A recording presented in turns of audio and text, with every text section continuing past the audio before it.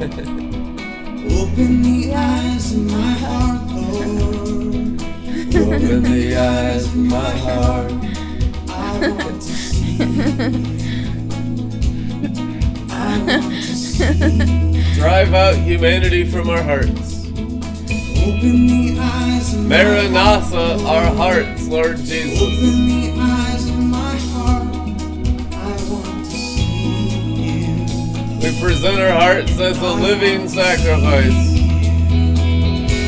To see you high lifted up, shining in the light of your glory. I love classic worship. Pour out your power and love as we sing holy, holy, holy. High praise. Open the eyes of my heart, Lord. Open the eyes of my heart. As people tune in, I pray they just get blasted by angels. I want to see. Open the eyes of my heart, Lord. Open the eyes of my heart. I want to see you. Be blasted by heaven's oil and wine. Right through your whole mind. See you high and lifted up. Touch the screen and receive impartation.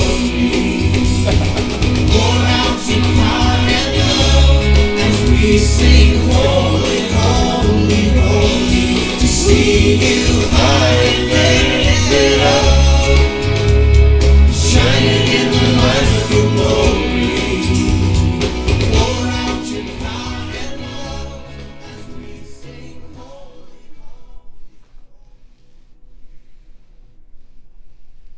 Very nice. Sugar and spice. And everything very, very nice. In the glory of the Holy Ghost, Spice Mountains of the Garden of Eden. How's everybody doing tonight? All righty then. Anathema snakes and snails. Welcome, Rebecca, to the show again tonight. Find it extremely powerful having Rebecca with us. It's like two in agreement, and it just magnifies the message strongly. You know, I just see this vision right now of how the chariots of fire were released from the hands of Jesus when they were all 2 by 2 in their chariots. Special unity. It's like that scene in Hunger Games when they're going in, like, and they're just, this one, they're just like, and then they light on fire, and it's like, we're going to die or kill everything on our way. One or the other. Yeah, it turned out pretty well. Like this or something. Okay, so what's the sign? Someone can post your pictures of the sign they make on the Facebook group so we can use that. That would be great. Wow. Oh, I think you got all the audio issues fixed from yesterday. That was kind of a cool echo sound, though. Yeah. But we've been working on it this afternoon and think we figured it all out. Yeah. And it's a complicated setup with 2 microphones on here, but it's worth it. Yeah, next time we'll have the Morgan Freeman filter on there, so it'll sound like put with the deep space plus the echo, and it'll just be like, everyone knows Morgan Freeman's voice is the closest to the voice of God. Yeah, people are so crazy out there that they like that. They like the bloopers. Yeah, it's nice. Makes it interesting. Gets them drunk. Oh, there's a massive sign and wonder for YouTube yesterday, if you want to tell them what manifested. That was crazy. The 15-minute, 2-hour, it just like broke. Yeah, it YouTube. looked like we had done some serious damage to the media principality or something.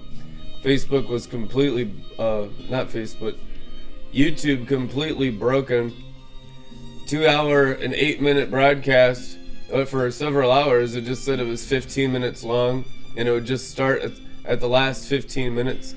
And it said within like 5 minutes, it said there was already like 400 views or something. So a lot of crazy stuff going on with electronics. We're used to it, and it's exciting. I got 2 more days left of Facebook probation. So we can be broadcasting on Facebook, but for the last 30 days being blocked on Facebook from going live. They give me a 30-day live ban on all of my channels and stuff on there. We actually had more viewers consistently simply through using YouTube than with all of our Facebook channels going. So it really didn't make any difference whatsoever. We feel like we're coming into a real fresh new season of a greater glory, a fresh new ministry of higher realms, greater wisdom, greater understanding, and it's going to be an interesting release. I don't think we've ever been this far before in the body of Christ. This is like no man's land out here with the angels. Yeah. So it's pretty exciting. The spring feels very significant, and the enemy is definitely nervous about what God wants to release through this group of people. A lot of training in this group, and rating yourself insignificant is actually quite a good thing. Other people rate themselves highly to be used of God, but when you rate yourself nothing, you've been deteriorated through the revelation of Jesus Christ so that you're nothing and He's everything. Even though you feel insignificant often, that's the greatest place of being used by God. And I know many people have been broken down by the hammer of the Word. Oftentimes people think wrongly that the Word is to build you up. It's not. The Word is a sword. So the Bible teaches the Word's a sword. It's not to build you up, it's to destroy you completely. It's to chop you like chop suey, so that only Jesus Christ remains. And people can only handle so much word, but the ones that really count their lives, like the Apostle Paul, as nothing, can allow Jesus Christ to be really formed in them in substance, in a very strong manifestation. And He's going to sustain you by His own word, by His own power.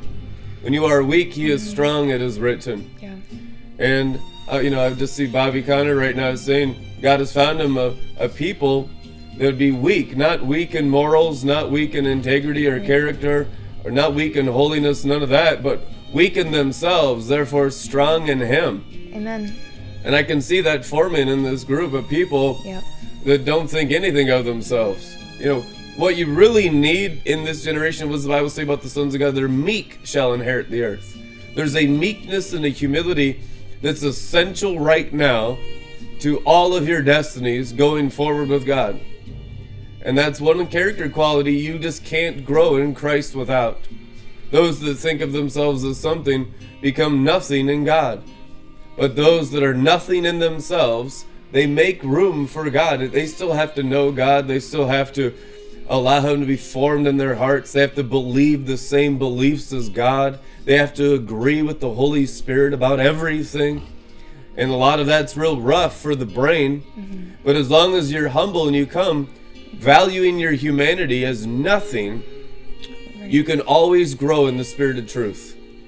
But every area that you value your humanity as something worthwhile, there's no room for divinity in that whole area of your soul.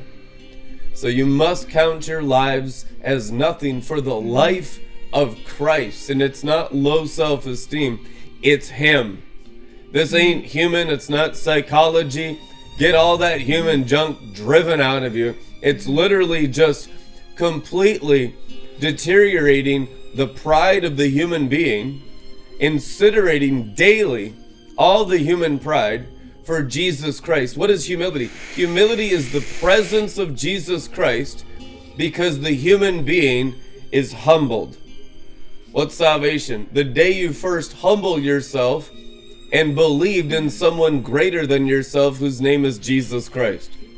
If you constantly humble yourself, Jesus will get constantly greater in you. Amen? He's the only one who will ever be great. You understand that? One body of Christ, His greatness shared with the people that don't have a greatness of their own. So their boastings in Christ, their confidence in Christ. Those who know their God will do great exploits. There is a confidence of being drained of your humanity. And that's where everyone needs to go. That's what the river is ultimately for. It is water, the most corrosive substance in creation, that eats away at your humanity every day. A people that will allow the river to completely deteriorate the human being with no desire to embetter it. False Christianity is to embetter and make better the human being. True Christianity, keep that snake on the pole dead. Amen. Keep that serpent hung on the pole dead. That thing ain't allowed to talk. If it talks, it's lies and blasphemy only. We don't allow the beast to talk in our churches, the Apostle Paul says. Amen. That's what's written. We don't allow the snake nature, the flesh nature, the unrenewed nature, the carnal nature. Now, the carnal nature, here's the part where you deal with when you get into the charismatic giftings. That the carnal nature can speak and sound like all the charismatic stuff of God. And it's not God at all. That's when you really get into the danger zone, is when you get spiritual apart from crucifixion. You've separated Shekinah from God, which means you're exactly like Satan and the angels. The whole curse of the fall of the angels was the separation of their stars, that's what Revelation says, from the Father. What are stars? Stars are called Shekinah, sources of Shekinah light in Genesis 1:4. So it's to separate Shekinah from the Father. That is the danger zone. And that's a zone the charismatic church has never overcome yet. We're only 100 years into the charismatic church. Charismatic church only started on this planet about 100 years ago. About 1,800 years. All scholars say that the signs and wonders almost completely died off with the apostles after the first century. So you got about, a majority, 1,800 years where there's no charismatic activity. Now, since Azusa Street, the reintroduction to the charismatic Christianity, you are learning how to deal with supernatural spiritual things in the heavens above. We've dealt with it really for the first 100 years in the earth below. First 100 years was terrestrial. Now we're opening up the celestial to go up into the higher, more mature realms of charismatic activity. And it's exceedingly charismatic up here, and it's exceedingly easier. These are the realms of the resurrection and eternal life. These are the realms of lightning. Every instance, if you study the scriptures, when it deals with signs and wonders in the terrestrial, they're regular. When it deals with signs and wonders in the celestial, every time it says great signs and wonders. Everything is magnified and has a great in front of it in its description in the Bible when you go from terrestrial to celestial. So you've had gifts of the Spirit in the terrestrial. So what are you going to have in the celestial? Great gifts of the Spirit. Spirit's in the celestial with the Word and the Father, 1 John chapter 5 says. We're coming into a time of the great gifts, the greater gifts. What's a greater gift than speaking in tongues? Raining from the sun. Amen. That's a gift. It's all a gift. You read Revelation 2 and 3. There's 9 overcomer gifts, and they're all celestial. Every single one says the requirement is to overcome the terrestrial, which is the gifting in seed form in the terrestrial. Overcoming the terrestrial in the spiritual seed form, which opens up the greater manifestation of the seed of the gifting in celestial form. Every single deposit, like 1 Corinthians 14, can be built up into the cosmic angelic spheres and has an eternal kingly virtue in it. It's true. So when you get built up in tongues, what does it mean? Speaking the language of the spirit of fire?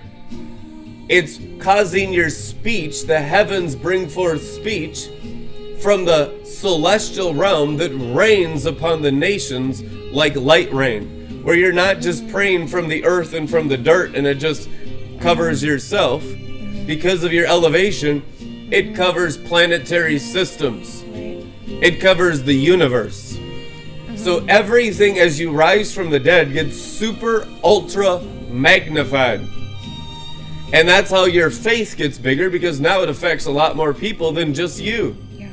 Now you're over regions simply by going up into the secret stairway of the sky. Amen. Amen. Encourage yourself in the Lord with this scripture too. Those who lose their life will find it. And that's what he's talking about. Those who lose their life will find it. So all those things that we have that death grip on of my identity, who I say I am, who people say I am, all those different things you can go back and forth, reasoning back and forth. But until you get up on the cross and surrender that and just put it to death, it will no longer be you who lives, but Christ in you. And then you will walk with the mark of God on your forehead, the inscription of the living word of God. And that carries the name and the image of Christ and him crucified. So now you walk around with who he says you are.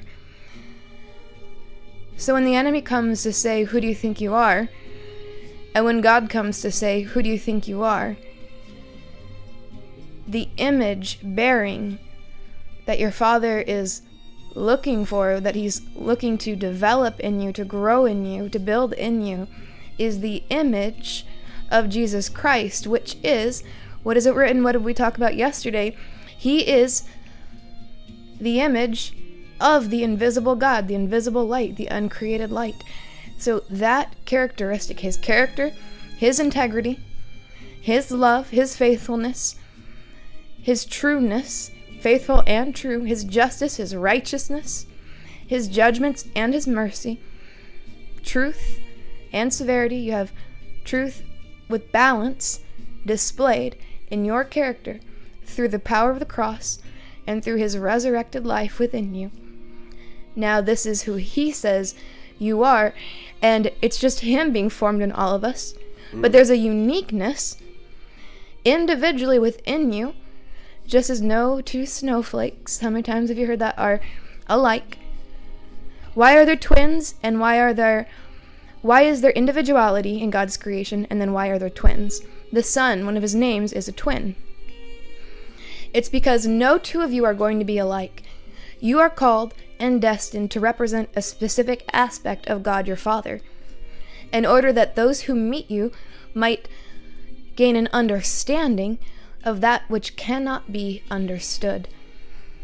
Because we understand in part, and we see in part, and you have your part to play in your destiny on the stage of life to become that specific aspect of God your Father, whom Jesus bore the image of perfectly in all aspects of his nature. And as you reflect that faithfully, in truth, shedding all the false identities that we still have, it's the facade, I'm in this box because everyone just knows I'm like this. Or everyone, oh, this is who you are. The little boxes that people have placed around you, you've placed around yourself. For whatever reason, those are what's being shed. It's just, I'm not that person anymore. Now, with family idolatry, that's where it gets difficult, because it's like, well, that's just, we know you, we see you every day, this is who you are. You have to be brave to step out of that and shatter that box and say, first of all, you don't have to explain it to anyone. You just be the new creation. Forgive and let it wash away, so that everyone around you in your workplace, in your family, your job, whatever it is, your social circles, they're expecting you to be the same person you were the last 10 years. Well, guess what? Today's a new day. And you don't owe that explanation to anyone to explain why you've changed, but the answer is simple. It's just Christ and him crucified, being formed in you to a greater degree, and that's it. So we release to you the freedom to be today who God has called you to be today, despite who you were yesterday, 5 years ago, 10 years ago. A new personality, a greater anointing that same person who's been complaining to their family the last 10 years is going to be the person who tomorrow is walking in humility and the greater signs and wonders and miracles. Just because you've had hang-ups with your family, that's no excuse to say that you can't be the person who says stop, and you stop the highest category of hurricane on the earth with just one word. To empty entire hospitals of the sick with just a word. The greater signs, wonders, and miracles in humility and the nature of Christ. It doesn't matter who you've been. It's who he's calling you to be. And that's this generation. And just keep growing in God inside-mindedness. Really, if you grow in God inside-mindedness, you grow in power every season of your walk with Christ. The enemy, all he has once you come into Jesus is bewitchment. All sin in Scripture is ascribed to bewitchment, which means you get into externalism again. You get run by your senses and your reasoning. When you began in Christ in you, you forget and get into the natural man and the natural woman.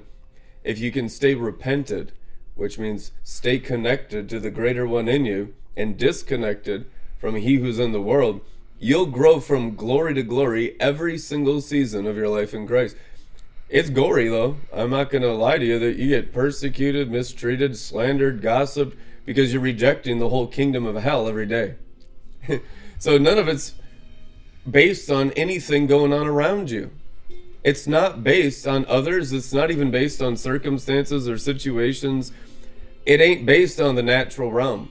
It's based on Jesus, the author and finisher of faith, who's the same yesterday, today, and forever. That's the anchor for the soul. Where's the soul anchored?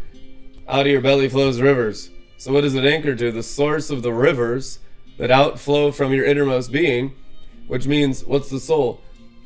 Your reason, your thinking, your reasoning, and your senses. Smell, sight, touch, taste, hearing. And if it's all anchored into Christ's throne, that means Christ's throne will progressively take over your body until nothing can move you on the outside, but you move everything on the outside. That's what growing in power is. It's growing in lordship. Lordship means that you have the ability to lord over the earth. Kingship, you have the ability to be kings over the earth. Priestship, you have the ability to minister to God over the earth from the heavens. God wants everyone to be raptured continuously. What does raptured mean? Repented. Return to the high place. What's the high place? The standard of Israel in the book of Revelation. What's the Israel of the book of Revelation? Christians who've come into maturity to rule the heavens, making it a new heavens where righteousness dwells. Understanding the ability of Genesis 1. I tell you the truth, the promised land's Genesis 1. Could not be more simple. Where you're going is into Genesis 1 realities. Genesis 1 is the promised land of going into the rulership of all the lights of the stars, and then let there be light, which is the seven heavens, and the uncreated light, which is God. God is light. In him there is nothing created. He's absolutely eternal. He's the eternal one. So these different realms of lights, you begin to grow in and understand them. And as you understand light, in his light you see light, you learn how to operate, live and move and have your being. What the purpose of the word is, why you need the armor of God, why you need a renewed mind, why you need to be set apart from sexual morality. People get set apart from these things, and you need to know and understand why. It's because the divine nature is set apart from them. It's all to be with God, acting like God.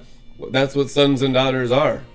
And as you begin to obey, you begin to experience it in your life, and you begin to taste the rewards of being with God. What does the Bible say? To the priest, God is your great reward. What's a priest? Anyone born again. Now you can minister to God. How do you minister to God? Through the sacrificial altar of gold before his throne, becoming living sacrifices. Living sacrifice requires the believer to be God inside-minded. Requires you to understand the source of fire of Christ in you. Realizing the glory, word glory there, same word for fire, which is the very substance that burns the animal. Which means there can be no fire to burn the animal if you're bewitched. Why do you think there's en masse bewitchment everywhere in Christianity? because they haven't realized the source of the altar of fire to burn an animal that can only practice religion, which is witchcraft. Once you realize you have an infinite source of fire, just lay hands on your belly. Right inside your spirit is Jesus Christ. Every word you believe has fire kindled within you. I make my ministers flames of fire. What's a minister? Priest. Why? Because they're the only ones that can burn the animals. What's the new covenant animal, book of Revelation? The beast nature, the head and the hand, the thinking and the working of men and women. The earthliness of man's religiousness. That's what burns daily. And as long as you're making some progress and you're teachable, you'll grow in the fire to burn the animal, which means you'll encounter and experience more of the divine nature every single day of your life. That's all God requires for success in Him. He's not asking you right now to just go be Apostle Paul overnight. That's ridiculous. He's saying sacrifice this tonight. Be successful one day at a time. Today is the day of salvation in hearing the word, not hardening your hearts, which means what you can do with it today and have the most successful day of all your eternal life right now, which is what? Being able to hear this word and allow it to consume you. When you're in the word, allowing it to consume you, you're successful in God. Why? Because God gets the glory. What does it mean for God to get the glory? It means that God got the burnt sacrifice. God was able to receive through fire you. More of you was burnt to Him. God only receives souls to Himself through fire. One comes after me who baptizes in Holy Ghost and fire. Jesus Christ leads us to the Father. So what's the function of the fire? It's to burn us into our God, the God of Jesus of Nazareth. Without fire, you'll never be with God. Simple as that. You have ideas about it.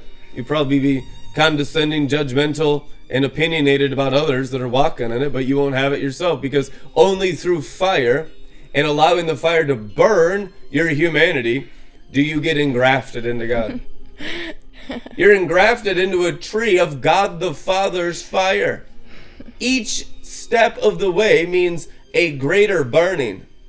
And as long as your hands are off and head is off, you'll enjoy the fire. A people that love freedom fire, that can run in the fire, walk in the fire, eat in the fire, and never come out of the fire. What's the fire? The ever increase of the burnt offering of your body, your soul, your spirit into the Father. The Father is Himself completely made out of fire.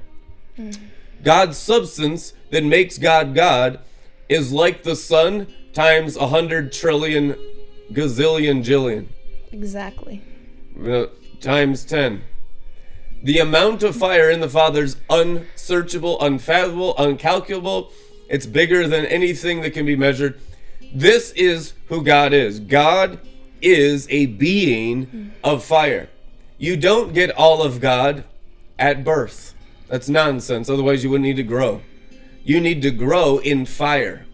The baptism of fire, the Bible says, is the third one in the doctrines of the gospel. Water, spirit, thirdly, fire. The fire is ever increasing. That one, guys, never goes away. Because you're going to be growing in the Father's fire, which is His very name and His nature written on your forehead forever. That's the entering of eternity. Only in fire is there ascension, by the way. Fire is what's necessary for resurrection. Fire was so strong in the resurrection of Jesus of Nazareth that when He came back, He was in a completely different form. Didn't look like the Jesus of Nazareth that the disciples knew. It's the craziest thing if you read that. What did He look like? He looked reconstructed by fire. Which tells us when you grow in fire, you get facial reconstruction surgery. Amen. Heavenly Holy Ghost Botox. Receive it in this place. Yeah. I mean, it happened to Jesus and He's the way. I mean, it's going to happen to you. Fire. So don't trust anyone that's not a shapeshifter. Right. Because it's unbiblical. Those who walk with Jesus get changed from one degree of glory to a greater degree of glory. If it's just always hidden all the time and it never gets through the soul and the flesh, why the soul and the flesh is full of Satan. That's why. You got to get Satan out of the soul and flesh by rising in the Holy Ghost, obeying the Holy Ghost. How do we get more glory to shape-shift into different likenesses of God the Father's nature, like Jesus in the Bible? By obeying what the Holy Spirit's commanding. And the Holy Spirit often commanded right through the governmental leaders of the body of Christ, which are the prophets and apostles. And if you disobey it, you never get off the dirt. You never rise from the earth. You'll never know anything about the secret stairway in the sky. You'll never come up into the constantly raptured experiences. Not just for feeling blissed out all the time, although you will feel it, but you'll be super energized in your spirit all the time.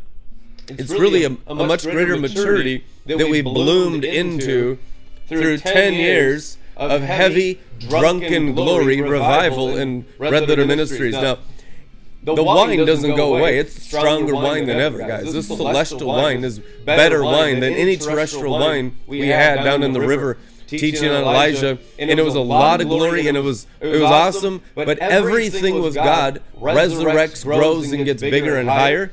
And at any point that you settle for what's already happened, you stop growing in God. God forbid we get into a manifestation, even drunkenness, and it's like we no longer grow in God. That's the identity, yeah. It becomes idolatry. If you stay in God, you'll grow in everything that God gifts you, including wine, and you use it differently than you did before.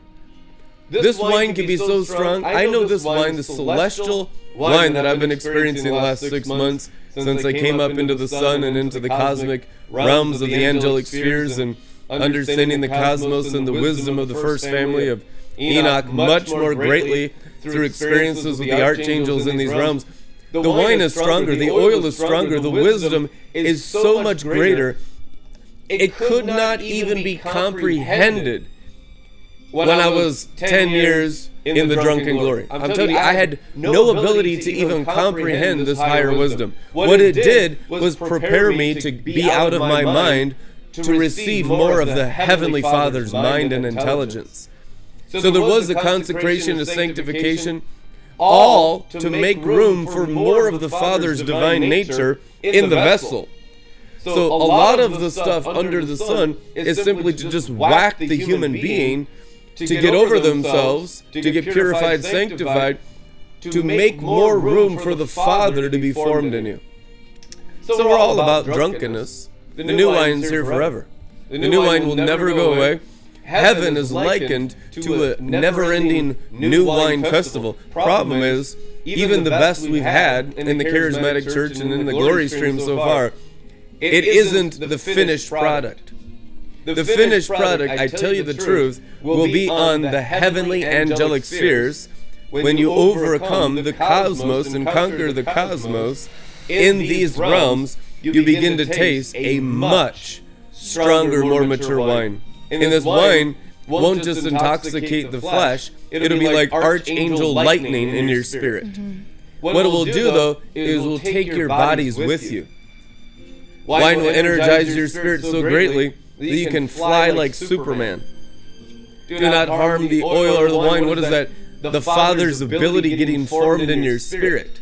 If it just hits your flesh all the time for a feeling, what profit does that have for the spirit? Now that's the immaturity of the wine and the oil, which is totally necessary. Yeah. It can't be avoided, by the I feel way. like you have to kind of go through it. It's something that you have to go through, because if you just avoid that and judge everyone else's immaturity in the wine, then you cut yourself off from the wine and you're never going to grow. It's better just to get into the wine and really just stay conscious of, preserve purity, the holiness. You consecrate yourself to the Lord in that way and just go wild in the wine, like get out of control and doing what's right. And so just let your body be intoxicated, because until you can understand how to drink the holy wine of the Holy Spirit, the blood of Jesus poured out for your sins, you're not going to understand Right, and it has medicinal uses. I've got a prescription. I've got a medical Jehovah prescription, so it's totally legit. But what Brandon's talking about, and what we've also seen in Rick Joyner's books, where he talks to Jesus himself in an open vision, and he says, you have forever to feel good. And, it was the anointing, the wine, the glory, the substance coming out from Christ. But he was talking about, like what Brandon said, energizing your spirit with it. That's important because there's a war going on right now. So you want to energize your spirit, bulk up your spirit, man. Use the wine to get out of your mind into the spirit. And once you kind of have that flow going and you understand how to drink, you understand how to get, high in the spirit, drunk in the spirit. Don't put the word down. Don't put the sword down. Put the word into your spirit. Mm. The bread and the wine is the table of Melchizedek. It's bread and wine, right? Bread and wine. You need them both. So now that let's say you're finally getting proficient, you feel the wine, you know how to get drunk. Just lay hands on your spirit, ask the Holy Spirit. It says, ask and you shall receive. Unless you think God's a liar, now you're calling God a liar. Just give repent. us fresh wine today, Heavenly Father. Yeah, it feels good. Your Father's good. If you ask your earthly Father for something good, He's not going to give you rocks and snakes, Jesus said. He'll give you fishes and loaves. How much more will your Father in heaven give you the Holy Spirit for those who ask Him, Jesus Christ said. Amen. So, receiving the Holy Spirit. Wine is a huge manifestation of the character of the Holy Spirit in the Scriptures. Oil, fire, wind, water, all these are character attributes of the third person of the Trinity, the Holy Ghost. And so, as you get deeper into the Holy Ghost, you get to know all these things about Him. Now, since He is a ghost and a spirit, where do you think He wants His attributes? In your ghost of your spirit. And if they ain't getting in there and it just becomes about something I need in my brain, like false drugs, like alcohol. My flesh. It's all you know what I mean? My flesh, my Then feels. it becomes, you can't mature anymore. Right. Because God is a spirit. So where you see people, like some of the worst people I've ever seen were the ones in the drunken glory, just the absolute scoundrels. Are just some of the most wicked people I've ever seen in my life were the ones that abuse the things of the glory of God, like the fallen angels, for the flesh. It makes them exactly like Satan. That's how Satan fell, separating Shekinah from the Father, who's spirit.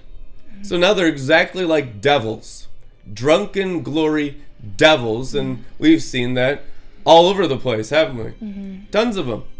But there's a remnant that still puts it into the spirit. Why? Because they like Him more than themselves. Right. It ain't about me feeling a certain way. It's about Him feeling a certain way. We don't care about our lives. They loved not their lives unto death. Revelation 12:11. That's how they overcame the devil.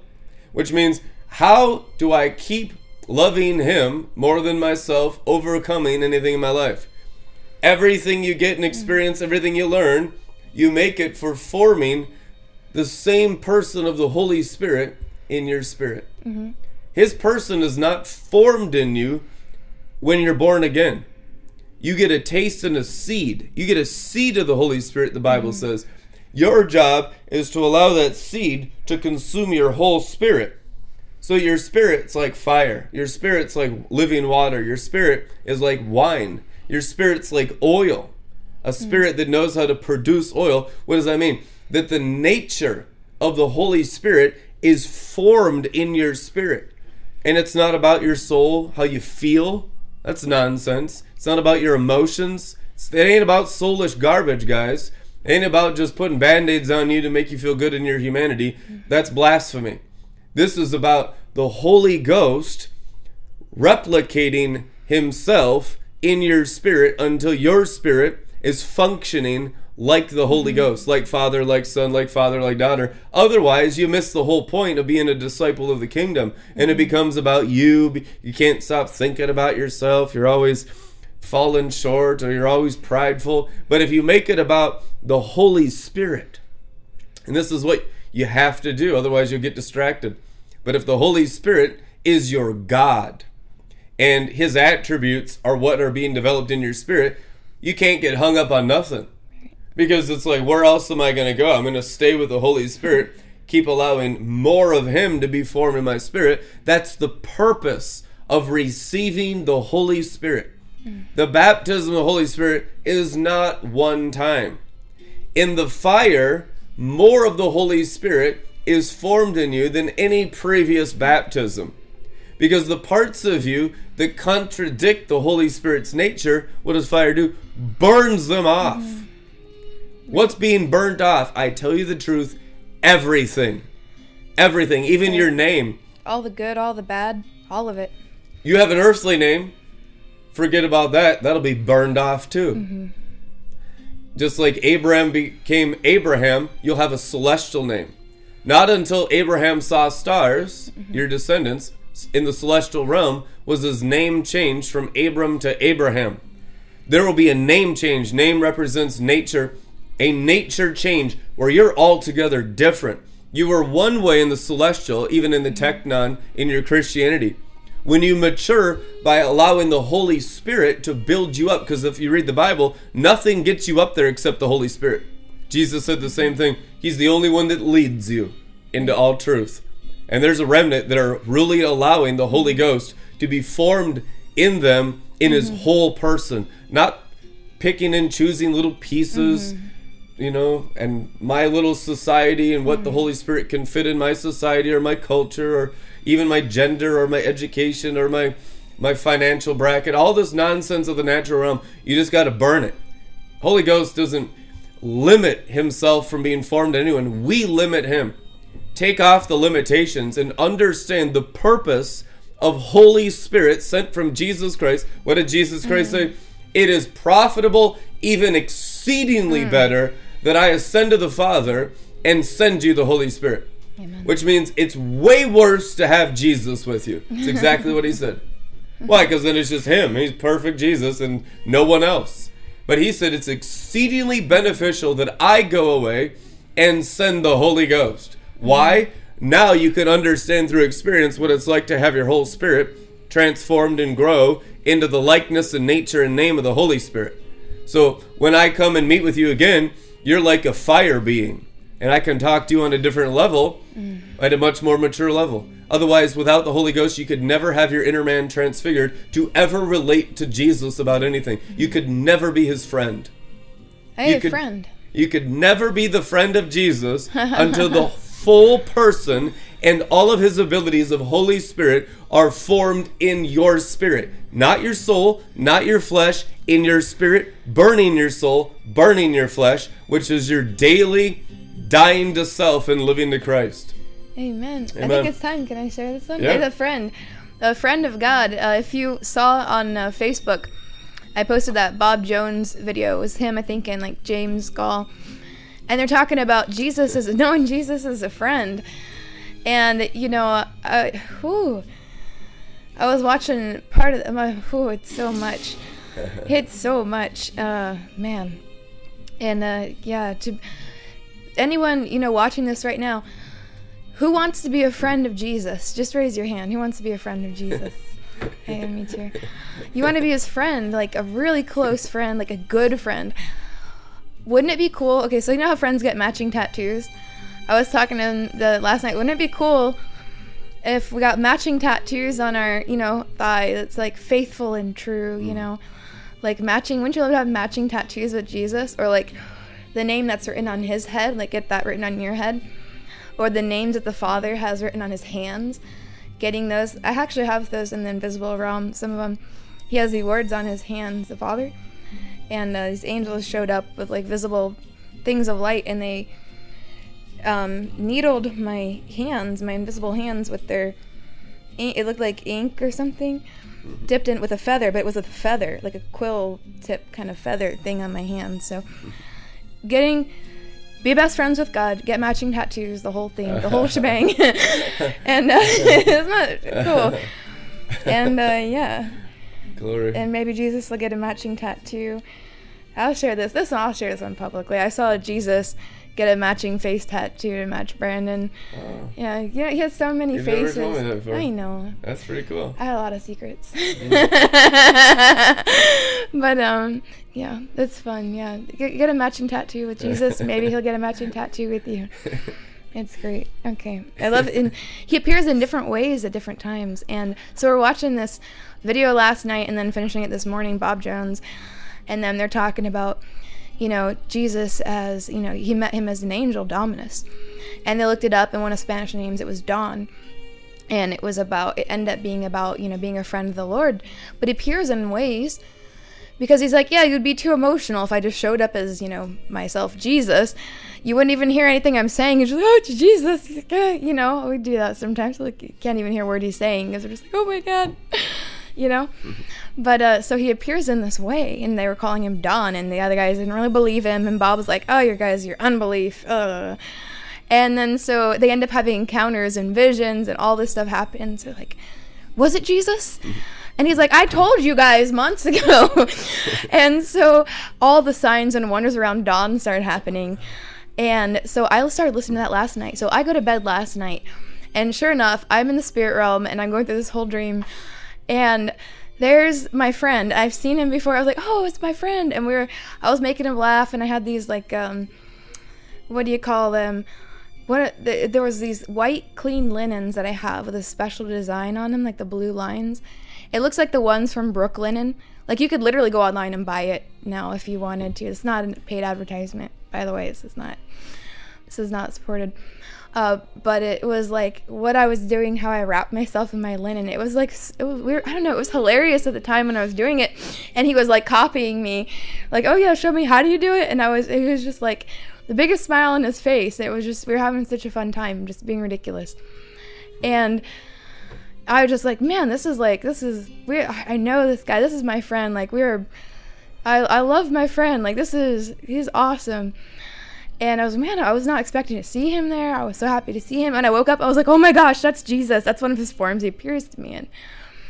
And I was like, whoa, that was in the Bob Jones video. He appeared as a friend. And I was like, oh, cool. Okay, so I got to share it now.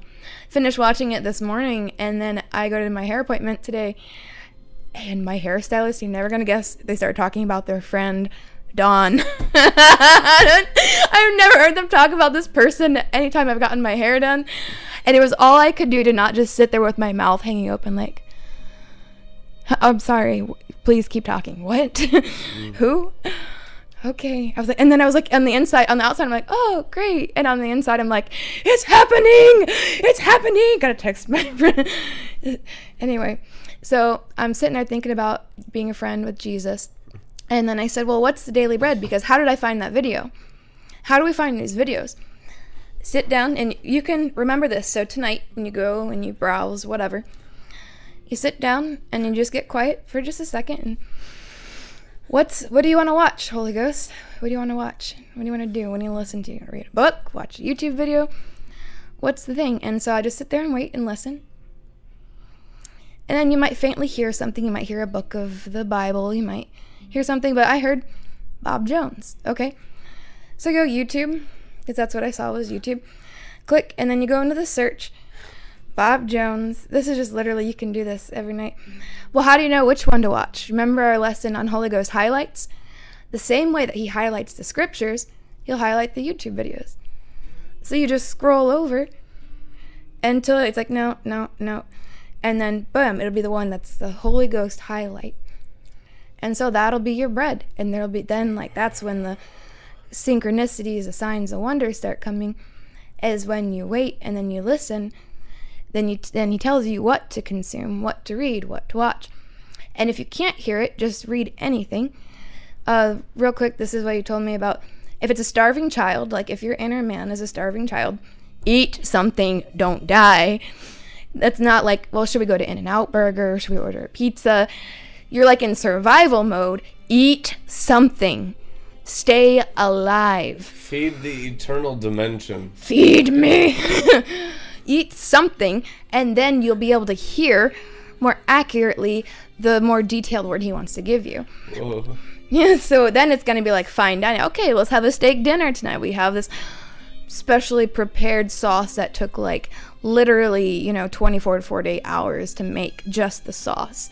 And the steak, we've been dry aging that for like a month at least. And then that's when you get into like the fine dining of the spirit realm. And all that work you do for like a month with the Lord is all to curate this one meal. And it's just like, oh, that's delicious. So that's how you kind of, and every day you taste of that goodness and keep going. So anyway, so that all happens. And then today I'm like, wow, okay, Dawn. Or another nickname I have from that form is Shorty Guzman.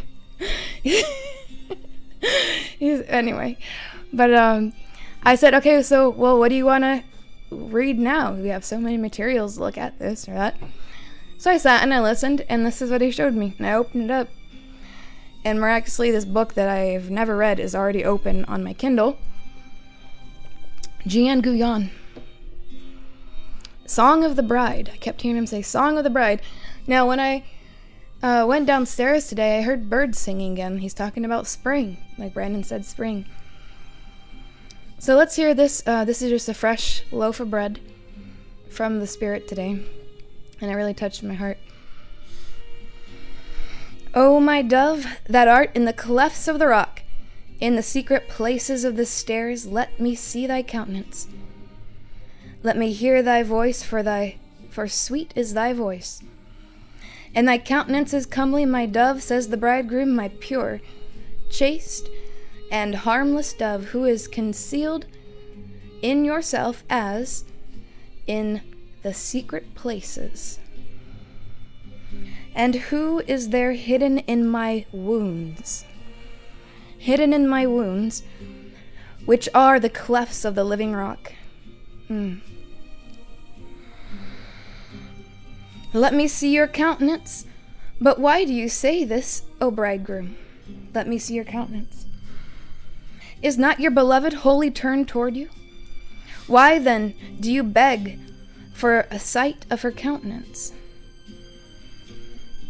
So you're hidden in his wounds.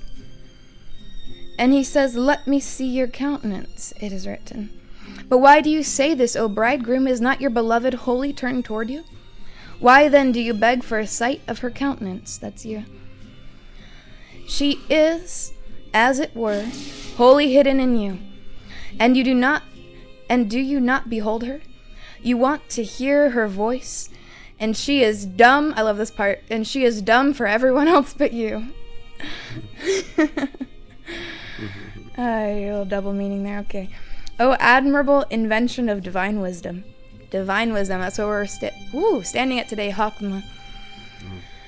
Admirable invention. Today is the sacrifice of our worldly wisdom for divine wisdom.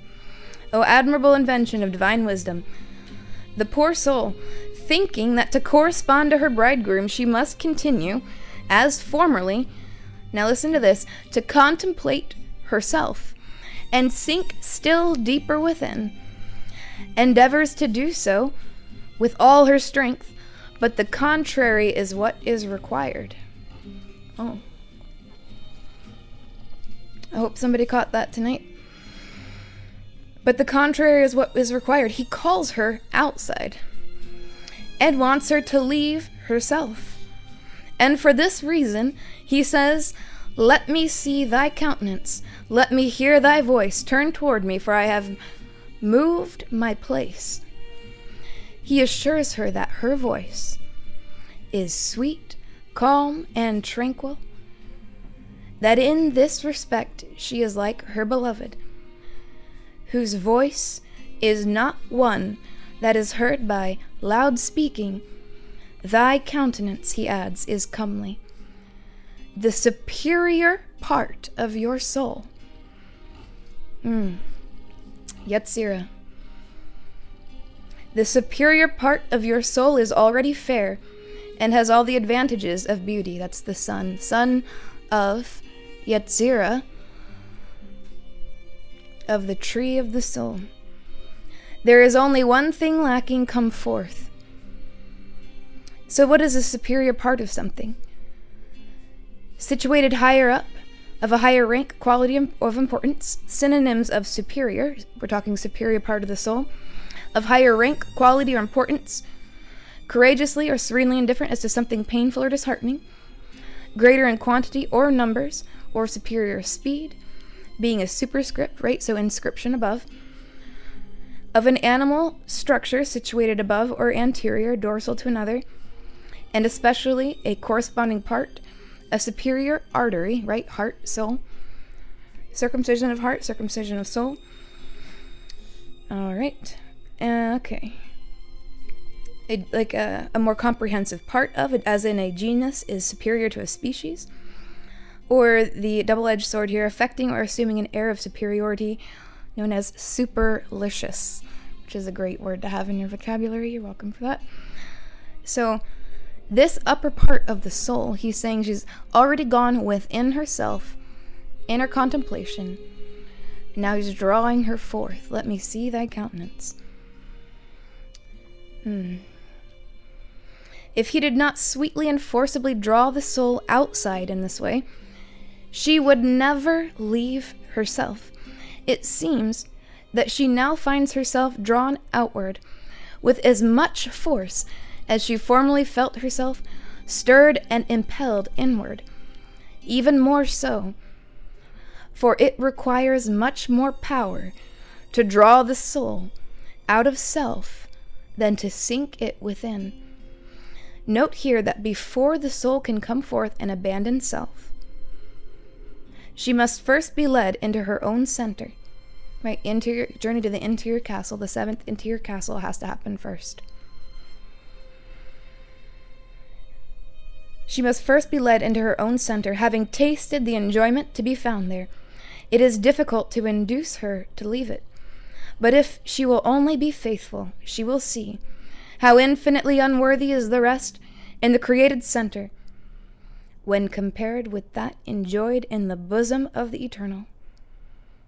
The sweetness she experiences in her savory contemplation is a sufficient inducement, but to leave this enjoyment within, to find nothing but bitterness outside, is a very difficult matter. Besides, by contemplation she lives and possesses herself, but by issuing forth from self, she perishes and dies. Take us the foxes, the little foxes that spoil the vines, for our vines have tender grapes. The faithful soul asks her beloved to take away the little foxes, which are numerous little defects that begin to appear, for they spoil the interior vines, which, she says, have tender grapes. They are for this reason very delightful to her, and even more so as she expects to soon enjoy the ripe fruit. How will you be able, poor soul, to abandon these vines to which you are attached without being aware of it? The Master himself will permit the little foxes to spoil the vines, to destroy the tender grapes, and to make extraordinary havoc with them. Were he not to do this, you would never come forth, because you are so in love with yourself. And isn't that true? We go to our interior castle. We find the drunken glory. We discover the hope within. Self-reflecting, self-discovery, in love with ourselves at the end of it. My beloved is mine, and I am his. He feedeth me among the lilies. O inconceivable happiness of a soul wholly and unreservedly devoted to her beloved, and to whom the well-beloved is all. The spouse is so enamored with the goodness and caresses of the bridegroom, manifested for the purpose of obliging her to leave herself from within to rise into him, that she thinks that she has already arrived at the height of joy and the summit of perfection, and that her marriage is now to take place. She says that her beloved is hers, given to her in whatever measure as pleases him, and that she is his for the whole extent of his will, that he feedeth among the lilies of her purity. He feeds upon his own graces and virtues. He lives upon innocence and purity, that he may nourish us with the same. He invites us to eat with him the meat. he likes the best, as he gives us understanding, bina, understanding.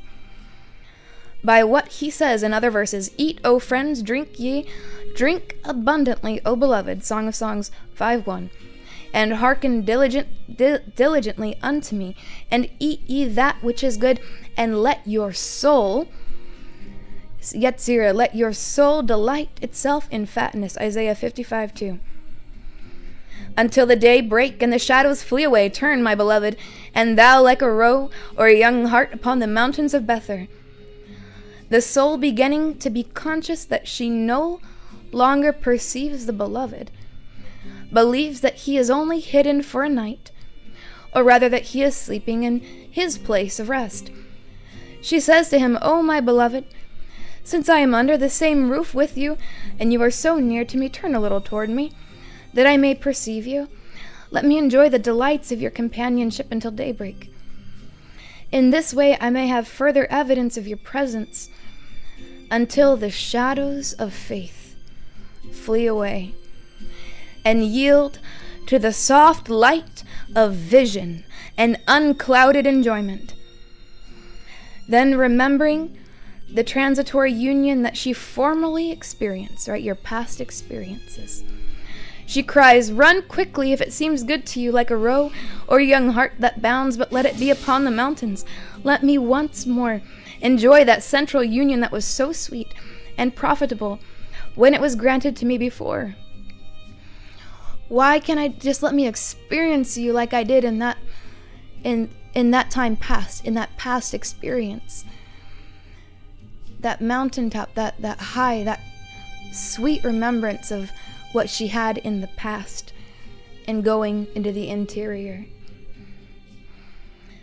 Surrendering the will, by night on my bed, I sought him whom my soul loveth. I sought him, but I found him not. Song of Songs 3:1. The soul, finding that the bridegroom does not grant her a favor that she confidently counted on, which he had formerly bestowed when she had not even hoped for it, is astonished at his prolonged absence. She seeks him in her interior, which is her bed. And during the night of faith, right, the night of faith before that vision, unclouded vision comes forth. But alas, she is sadly surprised to not find him.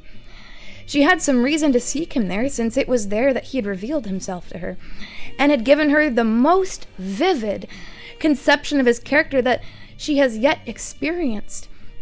But, O spouse, you cannot find him there. Do you not know that he entreated you not to seek him any longer in you, but in himself? You will not now find him anywhere but... You will not now find him anywhere out of himself. Those who have had little experience may object here. They may say that since it is necessary after all to come forth out of self in order to seek God in himself, it would be more reasonable to direct the beginner to seek him in that way in the first place, instead of sending him the roundabout way of first seeking him within and then without. But this would be a great mistake. For one who first seeks God in God himself looks for him as something quite distinct and separate, and as it were, outside of himself. God outside-minded bewitchment is what they fall into. He even searches heaven for him. In this way, instead of becoming interior, right, God inside-minded, and collecting all the forces of his soul to call upon God as David did, see Psalm 42, his strength is dissipated and wasted, right? Years wasted in God outside-minded bewitched Christianity. We see the slender and scattered lines of drawing mutually, approaching and strengthening each other as they near the central point, but becoming feeble and indistinct in proportion as they recede from there. In the same way, the more the strength of the soul is concentrated in its own center, whether employed with knowing or loving, the more it exhibits a greater power of performing its appropriate work. As these lines, however widely separated, are united in the focal point, so the functions of the soul, diverse and distinct at a distance from the center, once assembled there, constitute but a single, undivided, though not indivisible point, and are endowed with a singular power of seeking God.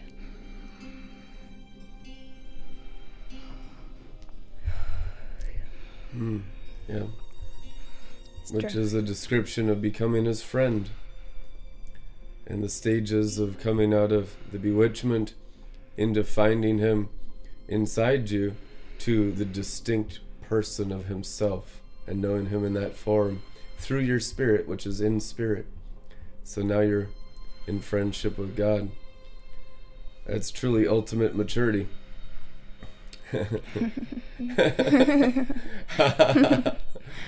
Amen. Oh, wow. Thank you, Jesus. Thank you. Thank you for a people that will know you within and then be able to separate themselves from you within and become your friend. True maturity. Glory. Amen. I was seeing for this group of champions, what you've gone through so far, all those things that you had to overcome to learn God inside-mindedness, all the old ways, old beliefs, old habits, all of that, it comes to a certain point, like she was saying, you come to that center of the interior castle within of your own self. And from that point, no matter how much you seek for him, within your own self, where it's been largely the basis of how you've learned from God, understood God, gotten to know him, experienced him, there comes a point where he's shifting, and he's shaking everything that can be shaken, drawing us out of our own soul. And like Apostle Brandon has been saying this week, the extent, the measure that we're thinking about just ourselves constantly is the measure that we're still in sin, the sin of pride and self-consciousness. He's drawing us out with those soul powers now used and focused on him, circumcised, drawing you forth to know him. That entire journey inward, the conquering of your interior castles, is to empower you to go up into the heavenlies by the cross of Jesus and him crucified. The word of God, rightly dividing the word of God, separating between spirit and soul, and now even between your spirit and his spirit, so that you can be sanctified and cleansed in spirit in order to be fully joined to him. Because there has to be that rightly dividing, so that the mind is renewed to, this is his spirit who is holy, this is my spirit. Now I'm repenting of iniquity, a sparkling conscience. The very first mention of clear in the Bible, clearly, and then clear, the second mention where it says clear, are the clearness. Look it up on your own time, that'll be your homework. But it's that clearness. The first mention is about clearness of conscience. So if there's no clearness of conscience, you can't walk on the clear stones. Do a word search in the Bible tonight for clear and clearly. I recommend the Amplified Classic, and you'll see that the foundation is a clear conscience. That's what's married to God, is your clear conscience, your spirit. Bob Jones said your conscience, that's your spirit. It's the interior journey and the separation between spirit and soul, between your spirit and his spirit.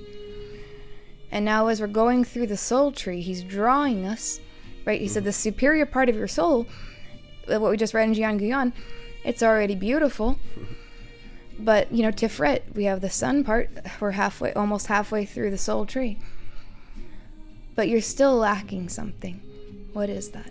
That's this part of the journey, drawing you forth into himself, and that is the interior castle of Jesus Christ himself. And he's going to lead us into the city of the chosen, which is the interior castles of God the Father himself. In Jesus' name. Going up higher in the kingdom. Amen. Matthew 3:1. While Jesus was living in the Galilean hills, John, called the Baptizer, was preaching in the desert country of Judea. His message was simple and austere, like his desert surroundings. Change your life. God's kingdom is here. So, the kingdom is in the Messiah. All this ascension and teaching is to go into the kingdom that John said was in Messiah. And now, as you go in the kingdom, you rise in the kingdom. It's the kingdom of God. It's a huge kingdom. Every day, all the teachings from God the Father are for you to go deeper in the kingdom. So, what does the Bible say? There's the kingdoms of this world. That's what you're coming out of. All worldliness, all humanness, all earthliness. And you simply do it by going into the kingdom. If you're hearing and obeying the teachings of Jesus Christ, you'll only go deeper in his spirit into the kingdom every day. You'll make progress every day.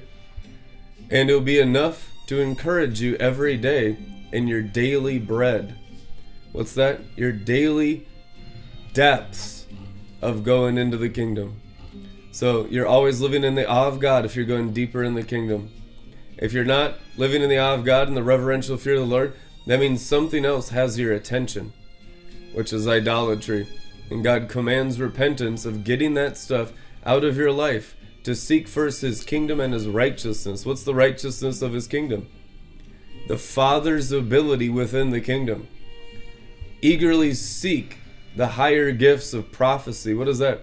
The Father's ability in his own kingdom. That you may have an ability in the kingdom so that everyone around you can go deeper into the kingdom too. So I would not have you just hearers only, but doers. What's a doer? Comes from hearing. Faith comes by hearing. A doer is one who can multiply the food that they've received from God so that everyone around them gets strengthened. And it's not just, oh, we got to go to the pastor. We got to go to just the leader. You have the leader in you, Jesus Christ. All of you who are born again have the leader, Jesus Christ, in you. Your job is to bring him out. And so the fivefold's job is to get you aware of Christ in you, to be confident in him and to know him within, and then to be friends with him in it within, which is totally sanctified from the world, which is living in the kingdom of his glory. So the whole word of God is given to you to live separated from the kingdoms of this world in the kingdom that's come. You know, when you're in the Spirit, following the Spirit, you're going deeper in the kingdom every day. The enemy might lie to you. You might hear some stuff into your head, into your body, saying you're not really progressing. You're better off 5 years ago. All the devil can do is lie to you. And the more you're being lied to, that means you're actually progressing in Christ, because he's a liar. So the truth will come from the Spirit. And the evidence that you're growing in the Spirit and deeper into the kingdom will be a transformed life. The desires for sin, gone. The desires for the world, gone. The desires for the Father, intensified. Which means there will be a thirst and a hunger in you that you know can't be satisfied anywhere else. You can't find it in a human relationship, in a husband or a wife. You can't. You can only find it in Jesus Christ. And eventually, if you find it in Jesus Christ, it might show up in your friends as well, so you can have fellowship. But make sure that living God is indwelling those around you. Otherwise, you find yourself surrounded by sinners, and sinners will corrupt all your potential of growing in Christ. So the Bible forbids you being around and practicing sin with sinners. Right. Every Christians. single person that I see out here that's compromising, gets back into alcohol, starts going to nightclubs, they start going to festivals, all the dumb crap that the kids do, none of them ever grow. And they just completely forfeit and destroy their lives. It's the dumbest, stupidest thing you could ever do. And you need to just repent of the foolishness and get into wisdom and start developing eternal things now. Because later on, you're just going to be a pile of sin and darkness. And you're going to have wasted all of those years that you could have been going after friendship with God. So when you hear teaching, understand the importance and the value of going into eternal things. These are the most important things in life. The things of the Word of God, the heavens and the earth will pass away, but His Word remains forever. It's learning how to get rock solid, living in the kingdom, and then every time you open your mouth, you can speak God's Word into backsliders' hearts, into sinners' hearts, and you'd boldly proclaim the truth. What did the apostles pray for? That they would open up their mouths and more boldly proclaim the truth about Jesus Christ. They prayed for the boldness in their mouth to speak about Jesus Christ to others. And that's what we pray for in all your hearts, that there be a boldness to speak about the things of the kingdom and against the kingdoms of the world, against temporal, worthless things, and to go after eternal things with all your heart, forsaking idolatry, forsaking immorality, and going after true divine worship in spirit. In Jesus' name. Amen. Let that zeal and that holy jealousy for Jesus to consume your heart, your mind, your passions, your time, and any other thing that's had that place, that demon in your life, be dislodged. And we just serve that demon spirit. Notice that it's going, and Jesus is going to take that place in your spirit, soul, and flesh today. And there's going to be no other God that you serve with your time, with your money, with your flesh, with your thought life, with your hands, with your eyes, your senses. You're going to be consumed by serving Jesus Christ, because that's what you're created for. It's not fanaticism. It's normalcy. It's normality to serve God with your whole body. And to not do so is to literally worship demons. And the devil has so watered down Christianity that people justify the worship of devils. So come out of all the devil worship, which is not having Jesus as number one in every area of your life. Don't even associate with those people. It is written, out of all that stuff he was talking about with if you hang around with the sinners and your life becomes a pile of sin, literally the worst ones you can hang out with are those who call themselves Christians. Those are the ones that he says, don't even associate with them. Don't even hang out with them. Don't even casually, chat on Facebook with them. Because your life will turn into a pile of shit. Literally. It'll be a pile of sin. That's going to throw you way off track. Because it's that which is called Christianity. But if they're fornicating with demons, under the sun or over the sun, cosmic, witchcraft, doesn't matter what kind of Christianity they're calling themselves by, if they are the fornicators with demons, without repentance, without understanding, you can speak the truth and set them on the right track. But if you are fellowshipping with those people, you're not going to be on track to be a friend of God. And so it's just, what do you want more? That, that temporary, a pop in your neurons, right? Because you feel good release of, serotonin and other chemicals in your brain. When you get that little red dot on Facebook, I have a notification. Somebody liked my thing. Somebody messaged me. Oh, they're being nice to me. The animal of the chemicals in the brain and the emotions send the signals through your body, and you're like, oh, it feels good to be liked. I'll tell you, this is one of the standard procedures from the camps of hell. Standard procedure. Here's the human.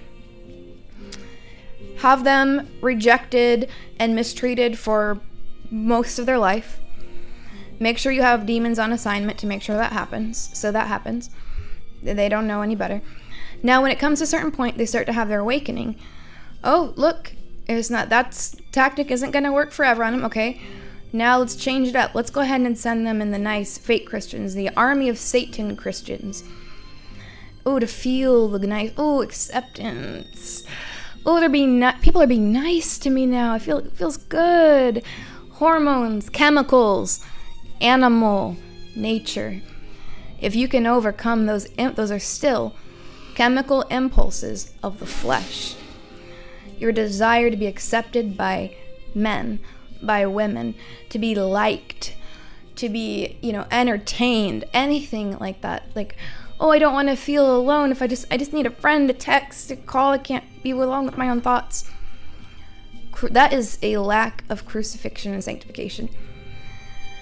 When God can be your all, and I'm not saying, isolate yourself. You need to fellowship with the true believers who are walking in the upright path of sanctification and righteousness.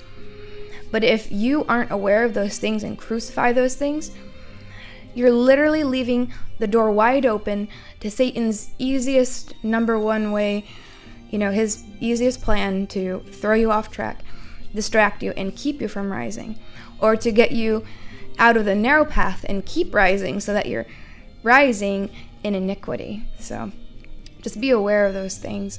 Give them to the Lord. And ask yourself, when you're having all those different emotions, why is it that I feel the need to be in constant communication with a human? Why is it that I need to have that good feeling of someone accepting me? And that when you are fully understanding and feeling your acceptance in Christ, in the death of Jesus, you're not going to be leaning and relying on human approval anymore, human opinions, your need to feel good from another human telling you something, supporting you.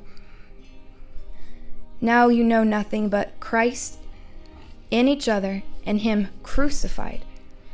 You can tell each other the truth. You can help each other get on the cross every day and die to self. That is true friendship. That is camaraderie. Right? There's the brotherly love and the kindness and all those things. But unless you have the crucifixion in that place, you're going to be all over the map, and it's not going to be pretty rising. It doesn't have to be that ugly for you. The whole point of pioneers is we go through and make all the mistakes, or, we try not to make as many mistakes by the grace of God, but we learn and we mark up the posts. If you watch the video from Bob Jones that we posted today, he said his spiritual children aren't going to have to make the same mistakes he made. Jesus told him that in an open vision. He said they're not going to be crippled like you, because they're going to learn from your mistakes. You know where the snake pits are. You know where the quicksand is, because you walked through that. There was no one to teach you those things. But God raises you up and He teaches you those things so you can help others avoid the same pitfalls. So when we share these things with you, oftentimes it's costly wisdom that we've paid a price for. Sometimes we learn things the hard way, and so when we share that with you, it's not just to yell at you, it's not just to put you down, it is so that you can avoid the traps, the snake pits, so that your rising will be much quicker, much easier, and much more enjoyable process than what it was for the pioneers. That you can be a friend of God and walk with Him. And then in turn, you can learn from what you experience, the mistakes that you make, and help the next person. And so we have seed within you that reproduces seed after its own kind, which is the written word of God, written on human hearts, who also rise in righteousness.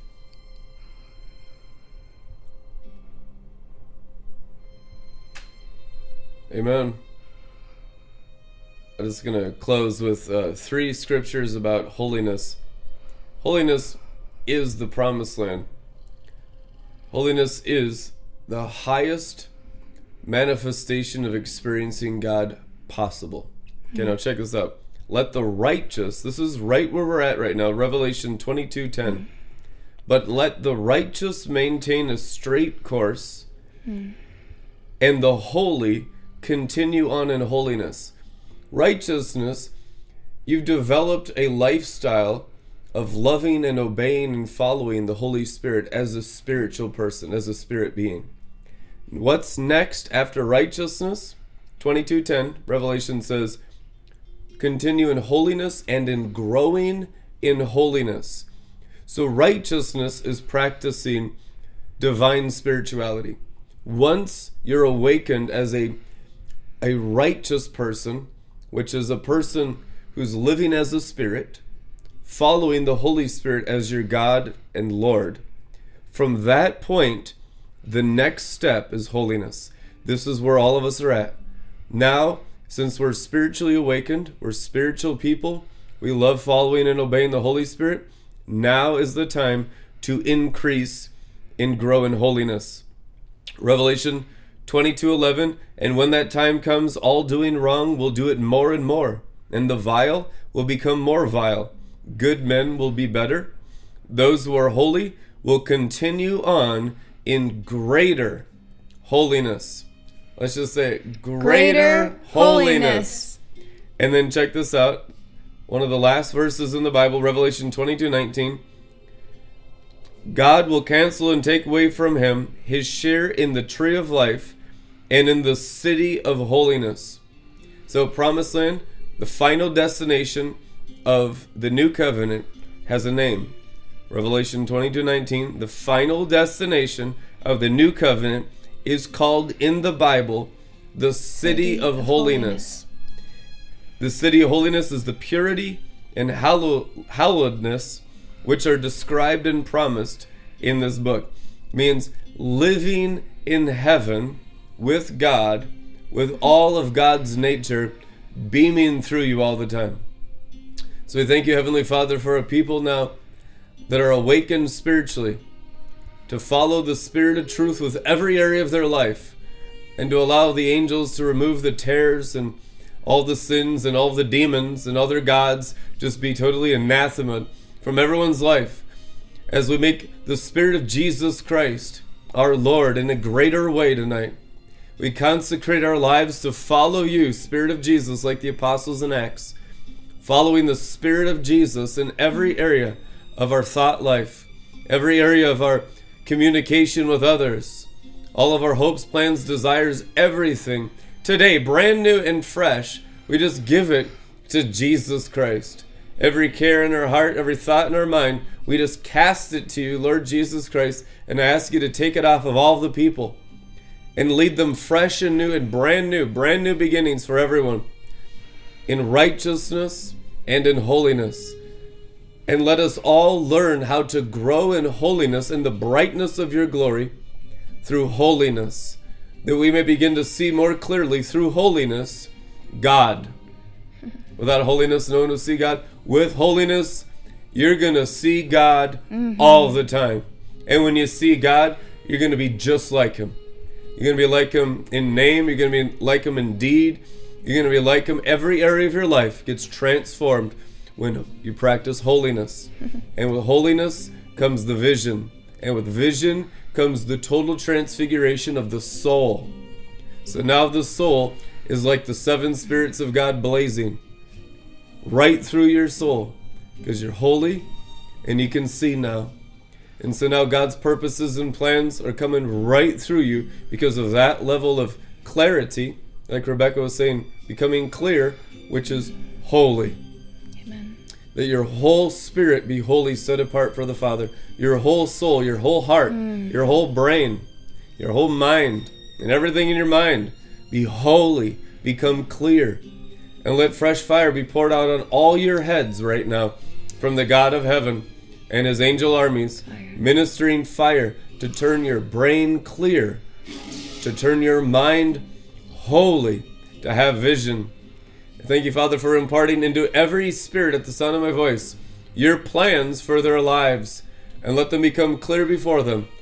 Thank you for super energizing them, even awakening them to their assigned angels, to begin to become radically obedient in righteousness, holiness, and under your authority, to be a great soldier in this awesome army in the end times. In Jesus' name, amen. Amen. Bless you guys. We'll see you tomorrow. Glory. This ministry is blessing you. Give an offering. Ask your angels how much you are to tithe. 20% minimum. Ha ha ha ha. Just ask the angels of God, what am I to do to obey financially Red Letter Ministries? How can I partner with this ministry? And don't come up with your own plan. Hear from God. Get a revelation.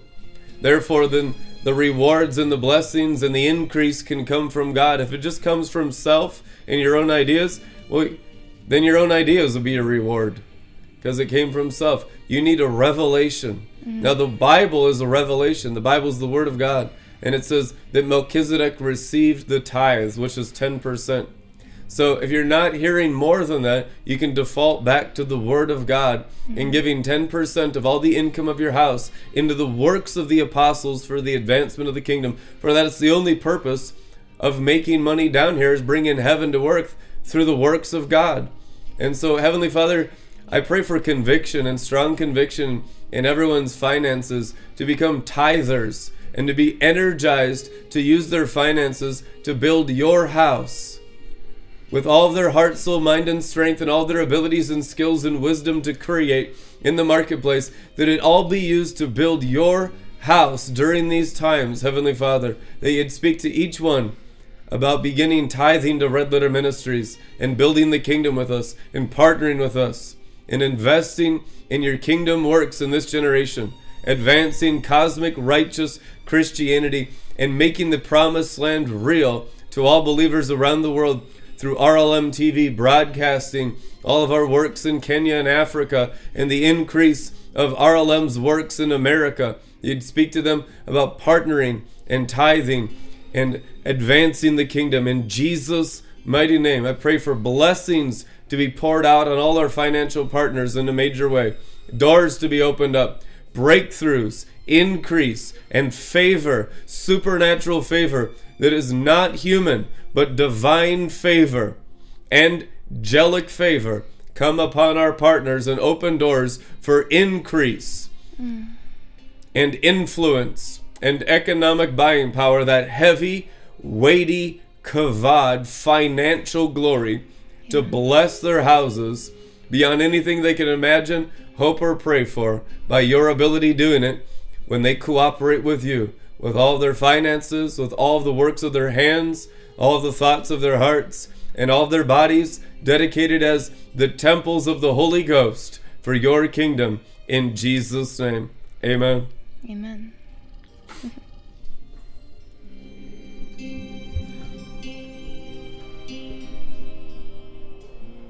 It's like that holiness.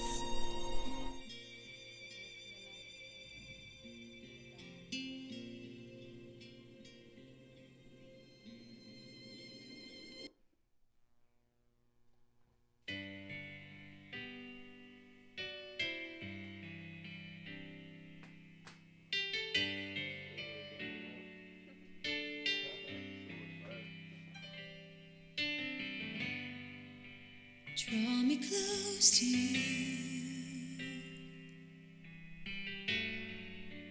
Never let me go.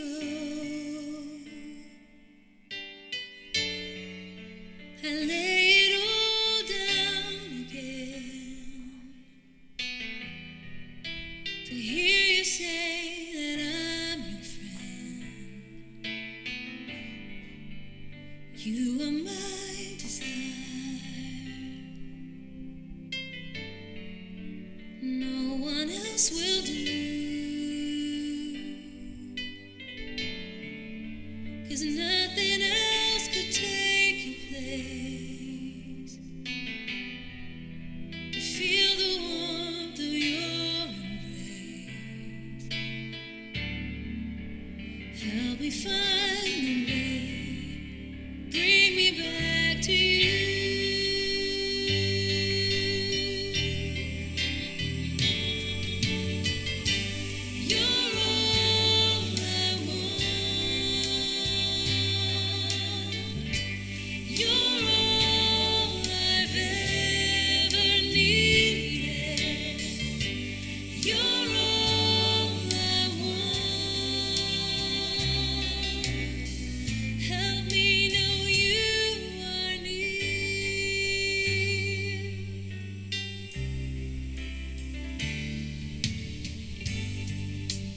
Draw me close to you.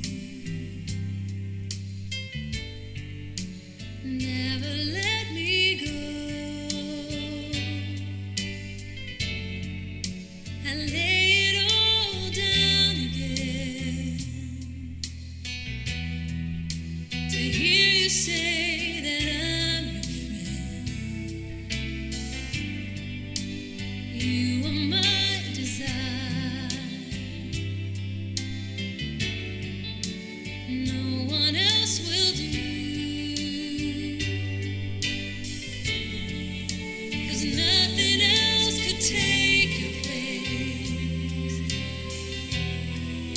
to see